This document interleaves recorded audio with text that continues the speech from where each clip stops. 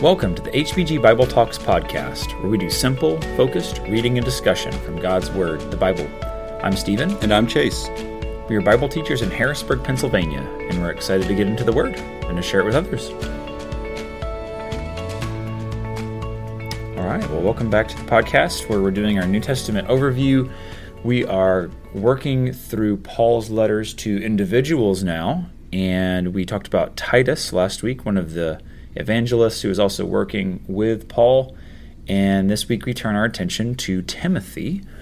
And we are going to split this into two parts and do the first letter to Timothy in this episode. And then next week, Lord willing, look at 2 Timothy. But we know a lot more about Timothy than we know about Titus. He comes up a whole lot more in the New Testament. Kind of interesting, just starting out, setting the background here, to see when Paul picks up Timothy in Acts chapter 16. Mm-hmm. Paul is working on his second trip, and it's possible that Paul met Timothy on his first trip there at Lystra. Iconium or Lystra is generally where Timothy is from, and it's possible that Timothy saw Paul stoned at Lystra and left for dead, and then continue on to Derbe and make his way back through there. But on the second journey, Paul comes to Derbe and to Lystra, and Acts 16 verse 1, it says, "A disciple was there named Timothy, the son of a Jewish woman who was a believer, but his father was a Greek. He was well spoken of by the brothers at Lystra and Iconium. Paul wanted Timothy to accompany him, and he took him and circumcised him because of the Jews who were in those places, for they all knew that his father was a Greek." We don't know exactly how old Timothy was when Paul took him. Some speculate, he may have been as young as a teenager at this time.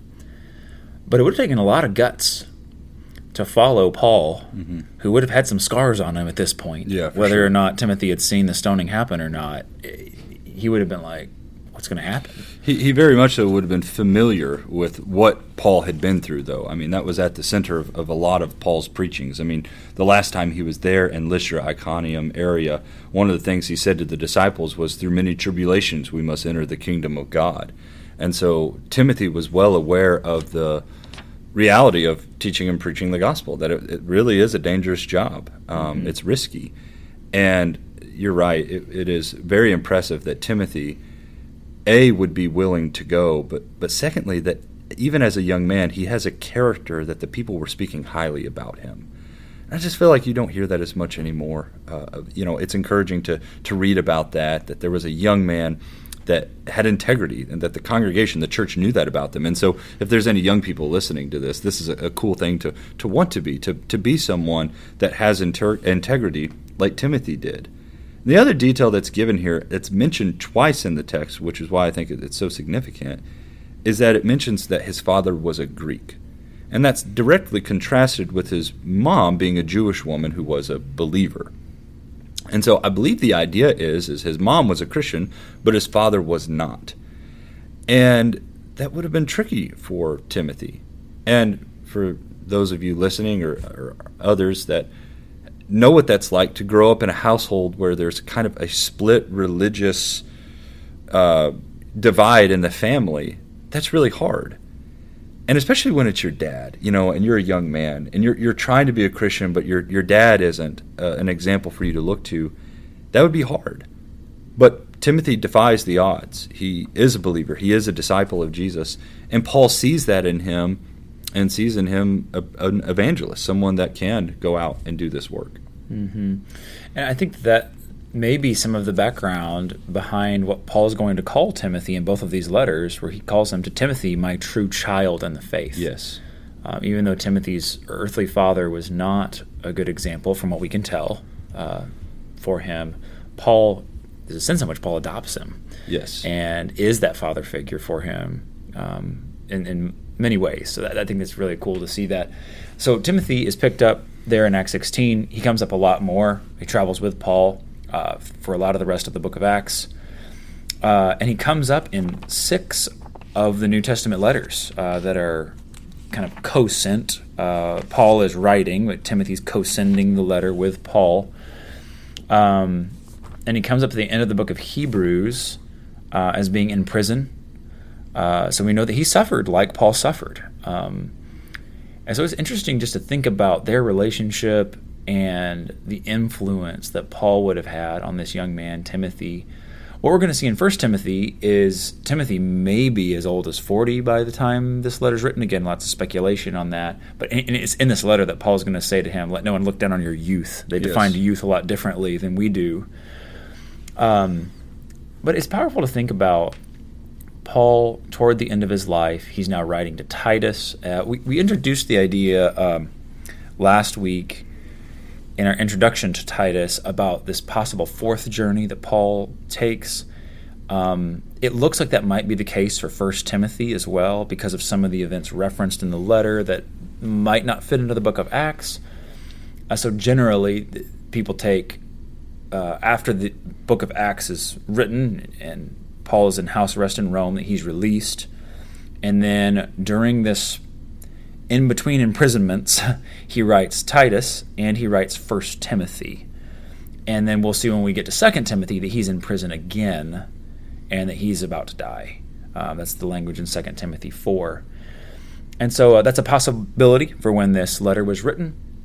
And I think it is cool to think about Paul. Again, he's getting close to the end of his life, even in 1 Timothy, but is equipping Timothy to keep doing the work after Paul moves on. Yeah. So I think that's a cool perspective for this letter. And like we've already mentioned, Timothy had quite a bit of weight when it came to just being an evangelist, a lot of respect amongst the churches. He is a co-sender of 6 of the letters that Paul will send out, but he's also somebody that suffers for the sake of Christ. And we learn that at the end of the book of Hebrews. As the writer's wrapping that book up, he'll say, "Take notice that our brother Timothy has been released, with whom, if he comes soon, I will see you." And so at some point, Timothy had been arrested for the sake of Christ, would be our assumption. And so Timothy is truly a servant. And you would have to be to be in a place where he is. He's in Ephesus. It's at this point, the congregation is likely pretty large.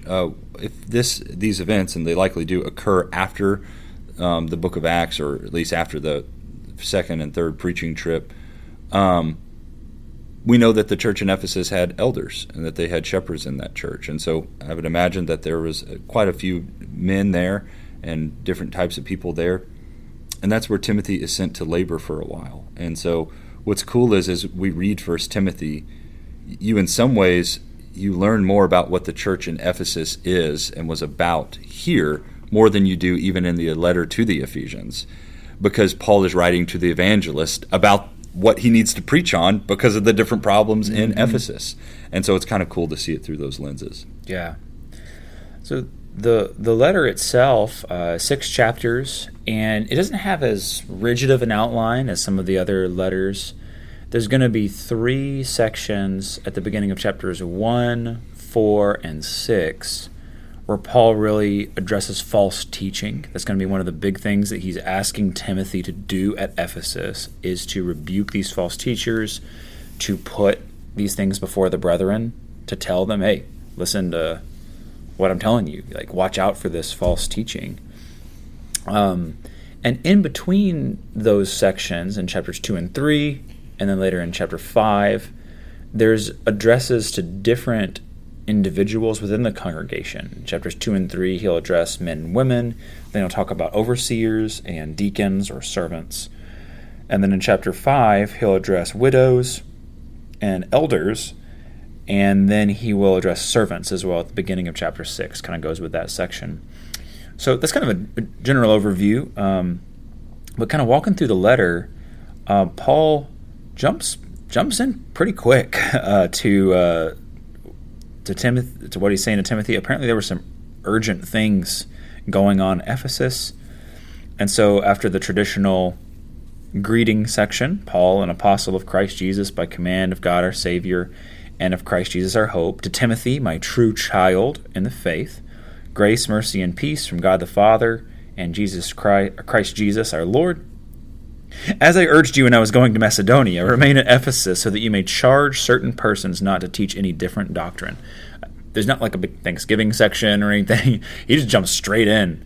Like, hey, you need to make sure to watch out for these false teachers. And it's hard to know exactly what was going on. We'll see some kind of reading in between the lines, things that there may have been some Judaizing teachers going on. There may have been some Gnosticism. We'll see at the very end of 1 Timothy, in 1 Timothy 6 and verse 20, O Timothy, guard the deposit entrusted to you. Avoid the irreverent babble and contradictions of what is falsely called knowledge. Mm-hmm. For by professing it, some have swerved from the faith. That's almost clearly a reference to Gnosticism, which is where we get our word knowledge from. So some of that was going on. Even without knowing the details, though, we can see the principles that Timothy needs to watch out for. And here he talks about people who are devoted to myths and endless genealogies, who desire to be teachers of the law without understanding what they're talking about. But I really like 1 Timothy 1:5, kind of in the middle of this. He says, the aim of our charge is love that issues from a pure heart and a good conscience and a sincere faith. One of the big things that Paul's going to do as he's charging Timothy to avoid false teaching is to also present the right teaching. And say, don't do that, but rather do this. And love is the goal of the instruction that he's giving to Timothy and that Timothy needs to give to the Christians in Ephesus. And it kind of is cool because as Paul exposes the false teaching for what it is, he uses it as a teaching opportunity for Timothy to learn what kind of teacher he should be. And so you see Paul's multiple purposes there as he's addressing the false teaching. And so one of the other things that's really noteworthy here in chapter 1 is Paul's way of talking about Jesus, but also talking about who he is in terms of what Jesus has done.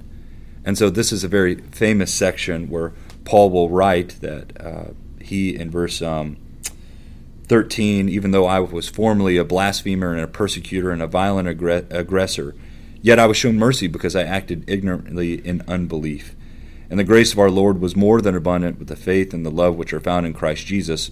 And it is a trustworthy statement, deserving full acceptance, that Christ Jesus came into the world to save sinners, among whom I am foremost of all. Yet for this reason I found mercy, so that in me as the foremost Jesus Christ might demonstrate his perfect patience as an example for those who would believe in him for eternal life. Now to the King, eternal, immortal, invisible, the only God, be honor and glory forever and ever. Amen. Amen. So Paul, this is on the tail of him talking about unrighteous people in all kinds of horrible situations. Paul is writing and saying that no matter what those situations are, Jesus came and saved you.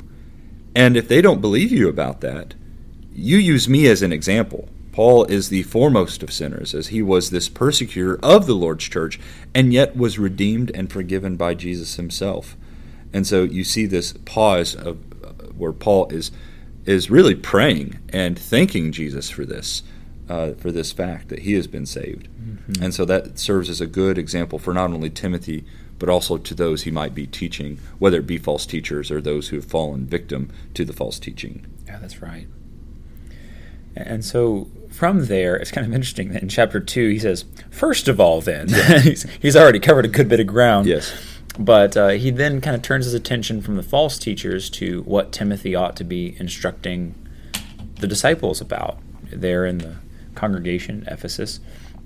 And he talks first about prayer. I think that's notable that of all the different topics he could get to, he says, first of all, then, I urge that supplications, prayers, intercessions, and thanksgivings be made for all people, for kings and all who are in high positions, and that we may live a peaceful and quiet life, godly and dignified in every way. Prayer is so vital to the life of a local congregation, to the formation of disciples, and he begins by saying, hey, you need to be praying. And he'll talk some more about that, but then he comes around to verse 8 and directs the men in particular. I desire then that in every place the men should pray, lifting holy hands without anger or quarreling. And so this is something in particular that the men needed to be devoted to, focused on. And then he addresses the women at the latter part of chapter 2. Apparently there were some issues going on there within the disciples that some of them, in the way that they were dressing in a way to draw attention to their rich clothes. And he said, no, you can't do that. You need to dress modestly, not drawing attention to yourself, but rather to good works. And apparently there were also some issues happening with questions of authority, questions of what should women be doing in the assembly. And Paul says, no, there need to be the men leading, and the women are to be quiet in the assembly. And he goes back to creation for some of these things. That's important to see. This was not a cultural thing as much as it was a creation thing. Yes. And so he comes back to the principles with which God created the world when he supports these things. And we can get into a much larger discussion on the role of men and women in the New Testament. But this is one of those passages where Paul very clearly lays out, women don't need to be taking the speaking roles in the assembly, and there's biblical reason for that. This is the way God created things. Yes. And this principle, if we can just pause on it for just a second, is important to see from the perspective that Paul and Jesus had a very high view of what Genesis taught about man and woman. Jesus did the same thing when he was questioned about marriage, but specifically divorce, in Matthew the 19th chapter. And his answer was bringing them back to what God's initial statement was about marriage, that a man shall leave his father and his mother and be joined to his wife. And Jesus will say, what God has joined together, let no man separate. And here Paul is also taking from what was foundational in Genesis and applying those principles even into the New Testament church. And so there's a few things we need to take away from that. Number one, Genesis is not just history, it's real. It's not allegory, but it's real people that had real principles that God wanted us to learn. But secondly, we need to be willing to submit to some of these passages, even if they're hard to grapple with, and even if they hurt our pride. There are things we need to work through. We do not get to just simply look at them and say, well, that was just cultural. Well, the surrounding context doesn't, to me, sound like it's cultural, but it sounds like it's Paul commanding, and so we need to take that seriously. Mm-hmm. So this section is good to meditate about, and it's a section that if you have more questions about, Stephen will give the contact info at the end of the podcast. We'd love to talk more about that. I thought you were about to say, if you have more questions about it, Stephen will be happy to answer your questions. I was like, thanks, Jace. Yeah. But we realize that this is not a popular teaching, but it's something we have to deal with, and it's in the Word of God, so it needs to be discussed. Amen. And so from the men and women discussion, it kind of gives way to this discussion of other particular roles within the church of overseers and deacons or servants. And this is a famous section of Scripture where Paul gives the qualities that these kind of leadership positions are to have. We do see that both these are to be men, that they're to be the husband of one wife, again, kind of going back to what we just said about leadership roles. Now, I will say that the wives of the deacons are addressed in chapter 3, verse 11. We can get to a lot more detail on that in another study. But that Timothy is to help the church in Ephesus by making sure that it has the proper leaders and servants that it needs to have. And so he's tasked with appointing elders, like Titus was, we talked about last week, on Crete, the island of Crete. Timothy is to be helping with the elders at Ephesus. And it's kind of interesting that we know that the church at Ephesus had elders because Paul met with them back in Acts chapter 20. That's right. And so this would be very likely after these things, but maybe he's appointing more elders. But still they need to have this quality that leadership within the body of Christ is not based on worldly credentials. It's not based on their level of education.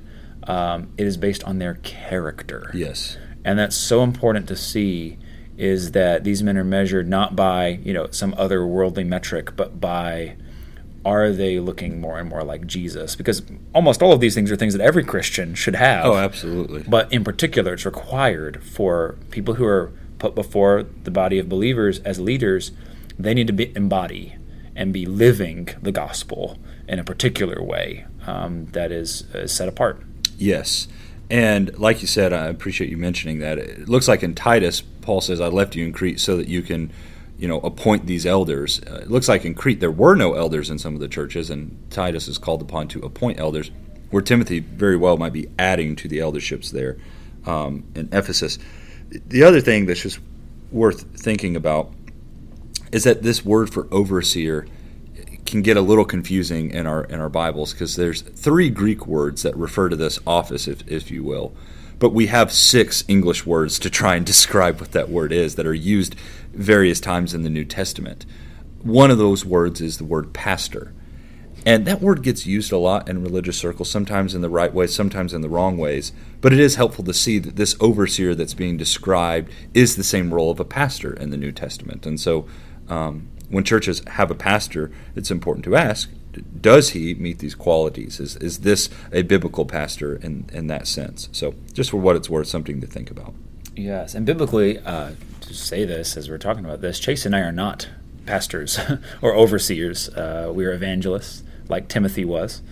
And it's just interesting to see, again, how these words have kind of taken on their own role, but we're trying to do our best to stick with the word. Amen. And to say it the way the Scriptures say it.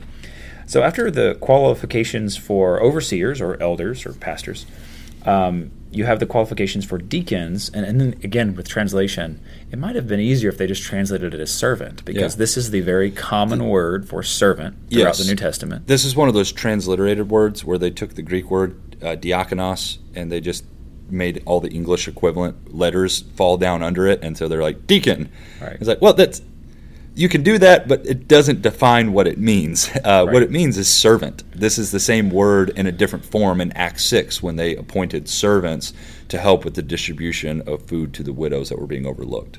And same thing with baptism. It would be a lot easier if it had been translated instead of transliterated. Exactly. But what we see here is that certainly all Christians are to be servants, but these servants seem to have a particular role. Again, there's qualifications given for them here of excellent character. They're slightly different than the qualities given for the elders. This is the only place in the New Testament that we have the qualities given for this particular role. Mm-hmm. And I think it's notable to see that if these are servants, this isn't actually an authority role in the church. It is someone who is a servant. It's someone who is over a task or over a job that needs to be done. But they're not actually shepherding people, which I do like the idea of the titles for pastor. I like the word shepherd because the idea is they're taking care of the sheep, they're taking care of the flock, the people of God's fold, whereas a servant is taking care of a task, something to be done. And Acts 6 is a great place to look at that, even though the noun servant is not used, or deacon is not used in that text. I think you see the principle of what's happening here there in that chapter. So Ephesus would be well served by these men, both the ones serving as overseers and the ones serving as servants or deacons. And I think it's kind of cool at the end of 1 Timothy 3 that there's this little poem. It's kind of like right in the middle of the letter. And again, Paul ties in all of this with the gospel, that we're seeking to serve like Jesus. And he says in 1 Timothy 3, 14, I hope to come to you soon, but I'm writing these things to you so that if I delay, you may know how one ought to behave in the household of God, which is the church of the living God, a pillar and buttress of the truth. Great indeed, we confess, is the mystery of godliness. And then there's this little poem. Mm-hmm. He, as Christ, he was manifested in the flesh, vindicated by the Spirit, seen by angels, proclaimed among the nations, believed on in the world, taken up in glory. So right at the heart of this letter, Paul, first he tells him why he's writing, which is always helpful when he says, hey, I'm writing to you for this reason, so that one might know how to behave in the household or the family of God. And a lot of what Timothy's writing in this letter is, hey, here's the different roles in the church. Here's how you ought to behave in God's family, in God's household. Mm-hmm.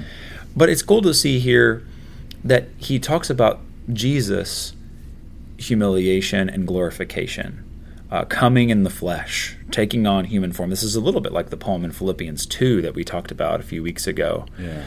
And but then being taken up in glory, proclaimed among the nations. That you see the humiliation and glorification of Jesus, that he was a servant. And so all of this ties into men and women serving in the ways that they serve, shepherds and servants serving in the way that they serve. And so the gospel message, like Paul went into in chapter 1, Christ Jesus came to save sinners like me, to show mercy. is at the heart of all of this. Yeah, Stephen, I don't think I had seen that in context before. That's really helpful to see. We're all trying to serve the same way that Christ did, and he's the ultimate example. That's cool. So in chapter 4, it's sprinkled throughout the letter, like Stephen was talking about earlier, are the encouragements to stay away from false teaching and false doctrines. And chapter 4, 1 through 5 is another section like that, where Paul points out that the Spirit explicitly says that in later times some will fall away from the faith, paying attention to deceitful spirits and doctrines of demons by means of the hypocrisy of liars seared in their own conscience as with a branding iron.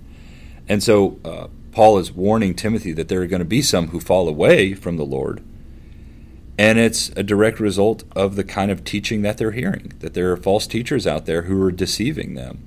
And so that would obviously make Timothy's ears perk up.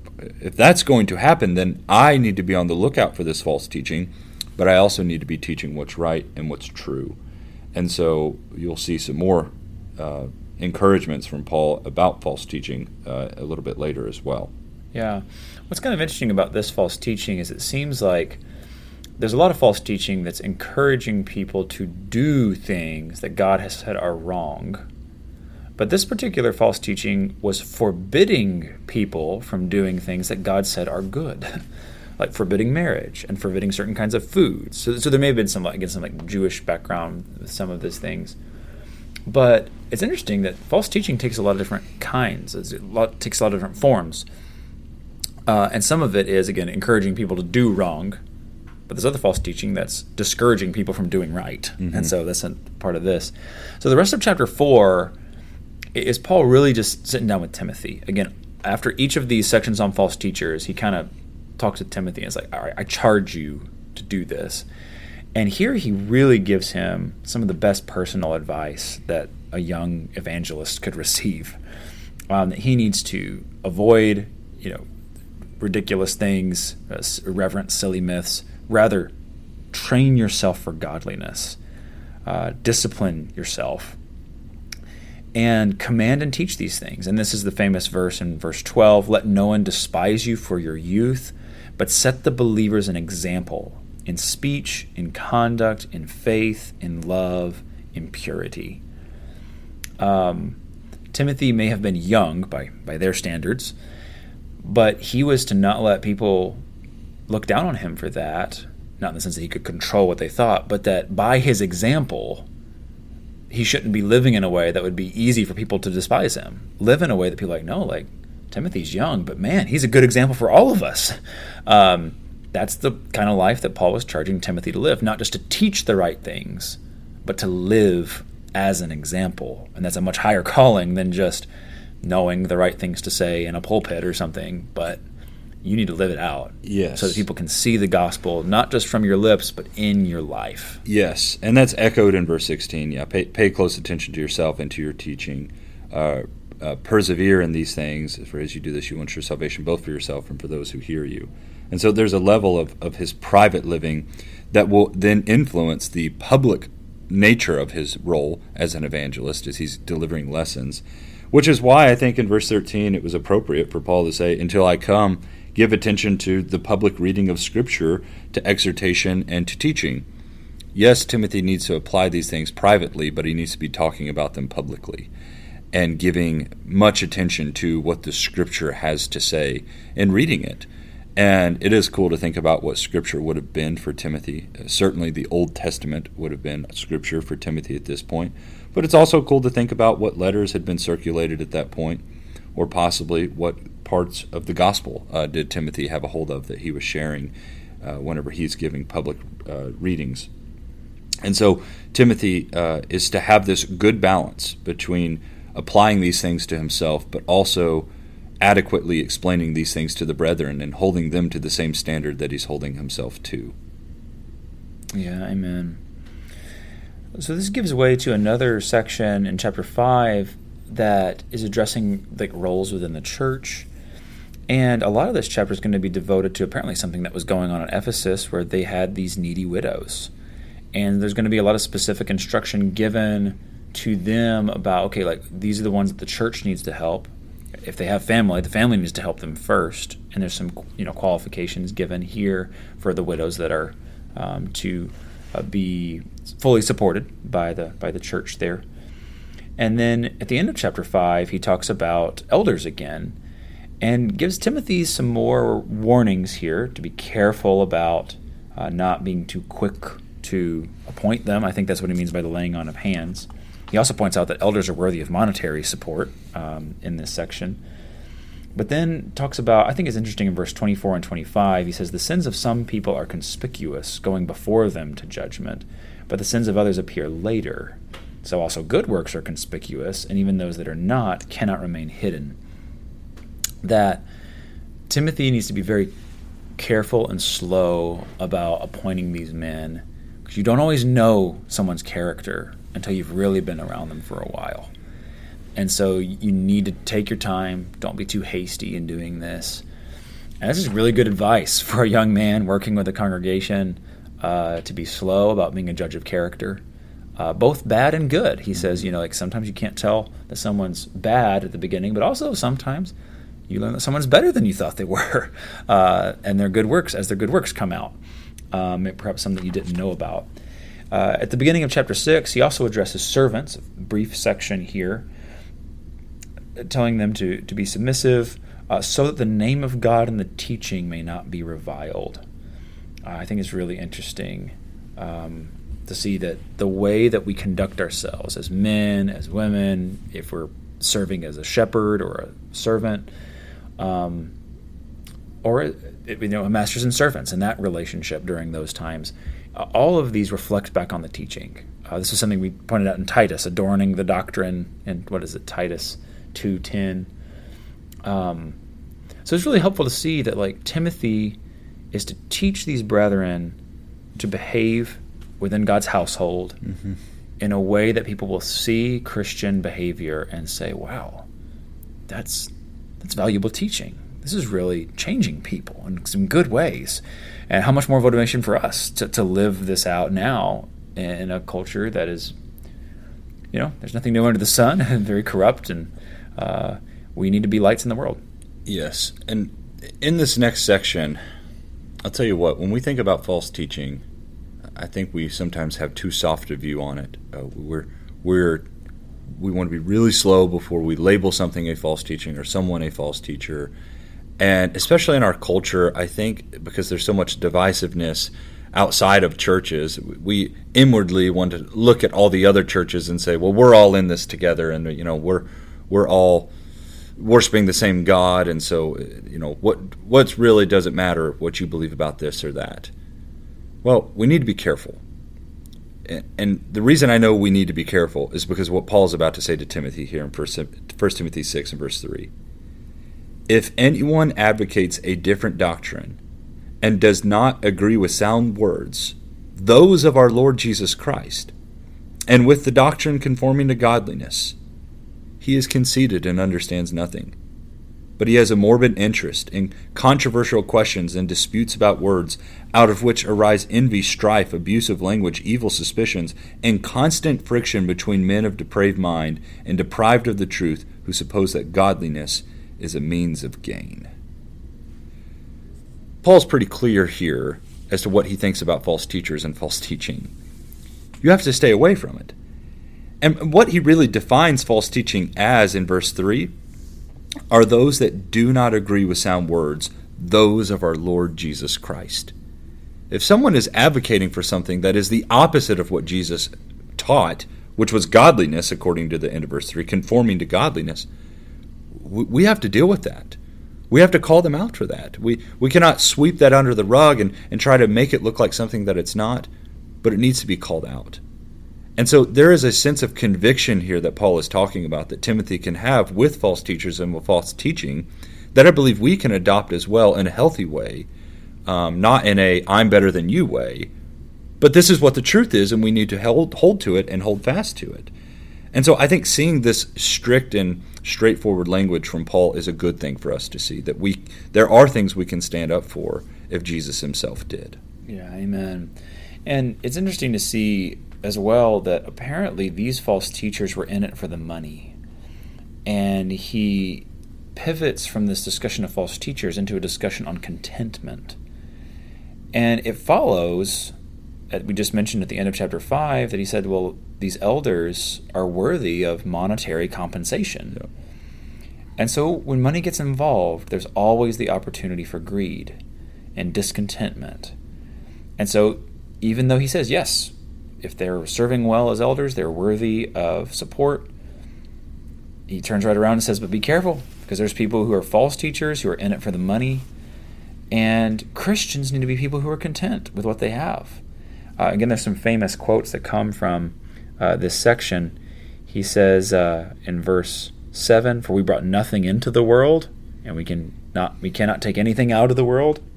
But if we have food and clothing, with these we will be content." Amen. "But those who desire to be rich fall into temptation, into a snare, into many senseless and harmful desires that plunge people into ruin and destruction. For the love of money is a root of all kinds of evils. It is through this craving that some have wandered away from the faith and pierced themselves with many pangs." So it's interesting to see how the exhortations about money and the exhortations about false teaching are kind of blended together here, because that was one of the motivations for teaching things that people wanted to hear so they could get money. We never see that happening today, right? Yeah. Very obvious, timeless truths here about the danger of preaching for monetary gain and tickling people's ears. So in contrast to all of this, he says, you be content. You be satisfied with what the Lord gives you to take care of you. And then he turns to some final exhortations in 1 Timothy 6:11 and following. He calls them to fight the good fight. You know, there's a lot of fights we can get into. They're not good fights. They're harmful, they're painful, but there is a fight that is the good fight. Mm-hmm. And then we need to be disciplining ourselves and acting as a soldier. You know, we talked about the spiritual armor in Ephesians 6. That's equipment for the good fight. Yeah. And Timothy is encouraged as a young man with energy and desire to go and do. You put your energy in the right place. Right. And don't get led off into these ridiculous fights. You fight the good one. And it's a fight that many before Timothy have fought. Ultimately, it's a fight that Jesus fought, which is his point in verse 13, as Paul charges him again in the presence of God. He says, "I charge you in the presence of God, who gives life to all things, and of Christ Jesus, who testified the good confession before Pontius Pilate, that you keep the commandment without stain or reproach until the appearing of our Lord Jesus Christ." So there is a sense in which Jesus fought this fight in his confession before Pontius Pilate. And I think what this is talking about is Jesus having never backed down that he is the King of the Jews and that he is the anointed one, that he is the Christ. Jesus confessed that. And this word that's used in New American Standard and ESV for confession, some of the older Bibles, like the KJV, use the word profession, which is really the idea. And it's not like profession, like in professional, but profession. It is a good confession. It is a loud standing up, I believe this. And that's what Jesus did, and that's ultimately what got Jesus killed. But he stood up for it. Despite all the persecution and despite all the horrible things that came his way for it, Jesus stood up for it. Can you hear how that should echo to Timothy? As he might face ridicule and persecution and hard things for standing up for these sound words, that's okay.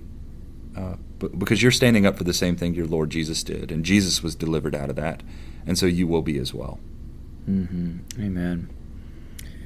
So he wraps up with a little bit of a reminder of the contentment lesson for the rich. "As for those who are rich in this present age, charge them not to be haughty, nor to set their hopes on the uncertainty of riches, but on God, who richly provides us with everything to enjoy." Apparently that was a real issue there, and of course not just there, but all places at all times. That's why these letters are so valuable to us. Timothy needed these things to help the church in Ephesus, but we all need these things. And what a blessing it is that we have these things recorded for us and preserved through the ages. So he wraps up his letter to Timothy, telling him again to guard the good deposit entrusted to you. There's several times that Paul uses that kind of language in these letters, that like, I have this incredible treasure, and now I'm passing it on to you, Timothy. And now you pass it on to others. You guard it, you keep it safe. Don't let people twist it or mess it up, and then you pass it on to others as well. It's really cool. And then that final warning against what's falsely called knowledge, probably a reference to Gnosticism. And then grace be with you. He wraps up his letter. And again, we don't know exactly when all this was written, but there'll be one more letter of Paul where he will give his final instructions to Timothy. Yeah, so Lord willing, we'll dig into 2 Timothy next week. Could possibly be one of the last letters that we got from Paul, if our timeline's correct. But it is another really good letter that emphasizes the need to walk in sound doctrine and to uphold it and do it to the very end. So Lord willing, we'll dig into some of those details next week. Mm-hmm. Thank you all so much for listening to the pod today. If you're enjoying what you hear, please subscribe, leave us a rating or a review so we can reach more people. If you'd like to study the Bible with us online or locally, or if you're somewhere else, we'd love to connect you with people who can help you. Please reach out to us, 717-585-0949, or email us at capitalcitychristians@gmail.com. Or for more information on group studies or worship, check out capitalcitychristians.com. Thanks so much for listening.